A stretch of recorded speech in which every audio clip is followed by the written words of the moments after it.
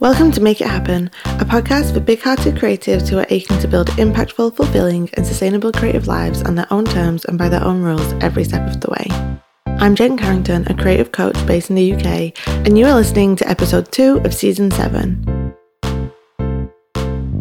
For this season of the show, I am sharing with you the audiobook of my mini-book, Nobody's Going to Do Your Business or Your Life For You, which I published last year and is a collection of essays sharing the lessons I've learned about bridging the gap between where we are now and where we truly want to be in our creative work and lives.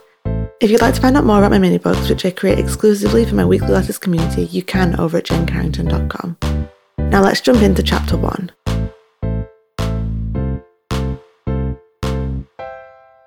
You are not entitled to your dreams coming true. Dreams are lovely, but they are just dreams. Fleeting, ephemeral, pretty. But dreams do not come true just because you dream them. It's hard work that makes things happen. It's hard work that creates change.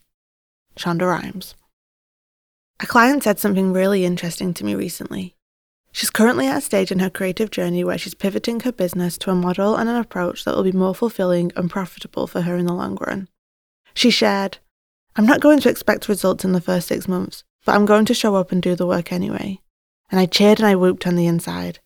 As after 3 years now of coaching wildly talented and awesome creatives, I've seen over and over again that it's that exact mindset that fuels growth, success, and fulfillment in the long run. Because here's the thing. When we feel entitled to our dreams coming true, when we feel entitled to reaching our goals within a time frame that we desire and demand, we don't devote and commit ourselves fully to making it happen along the way. Just like Shonda said, our dreams do not come true just because we dream them. When we demand from our creative work and life what it isn't yet ready to provide for us, we starve it of its ability to thrive, grow, and develop into the business and creative life that we've been dreaming of and aching for. That's why so many people work day jobs alongside climbing their first mountain, or save for months and years to be able to take that leap, or have the privilege of having someone else to support them along the way while they make their climb. Something I've told myself since day one of pursuing my creative career is this: I am not entitled to my dreams coming true, but I am oh so worthy of living a creative life that is impactful, fulfilling, and sustainable. But it's up to me to show up and do the work to make it happen. And if I fail, well, in the words of Theodore Roosevelt, at least I'll fail daring greatly. So much of creative living and running your own business is taking brave leaps into the unknown, publishing that blog post, recording your first podcast episode, booking your first clients, working with your first collaborator, developing your first product. Step by step, we reach out into the unknown, experimenting, taking risks, and seeing what we learn along the way. There are no blueprints, no step-by-step formulas that will lead us to success, lasting success anyway, and the possibility of failure and disappointment is around every corner. If we feel entitled to things unfolding as we want them to, we won't be able to handle all of the highs and lows and twists and turns that will inevitably come our way.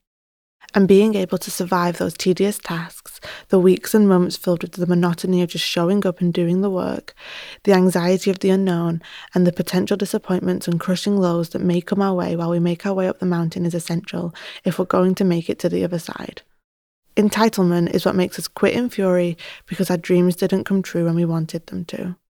Entitlement is what makes us envy other people's success without actually doing the work of making our own a reality. Entitlement keeps us on the sidelines instead of face down in the arena, willing and ready to take brave and bold leaps into the unknown. Entitlement is what makes us believe that if we take that leap, something or someone will catch us, instead of taking responsibility for the fact that we have to be able to catch ourselves. Creative business is a long journey. It can take years to turn an inspired idea into a thriving, profitable business.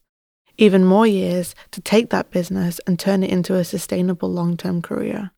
The secret is to be in it for the long haul, to ignore your ego's cravings for instant gratification and keep your eye on the bigger picture instead, to put more of your energy into the doing than into the dreaming. Here's my hope for you. Keep on running in the direction of a creative business and life that feels meaningful and true to you.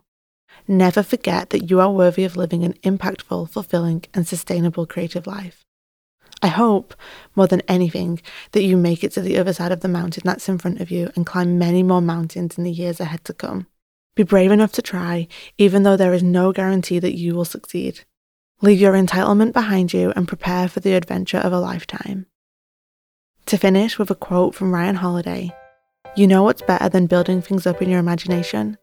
Building things up in real life. Thank you so much for listening today, and if you'd like to listen to past seasons of the show, you can over at makeithappenpodcast.com. And if you'd like to find out more about me, the work I do as a creative coach, and the mini books I create, you can over at jencarrington.com. More than anything though, I hope you have a wonderful day ahead, and I will be rooting for you always.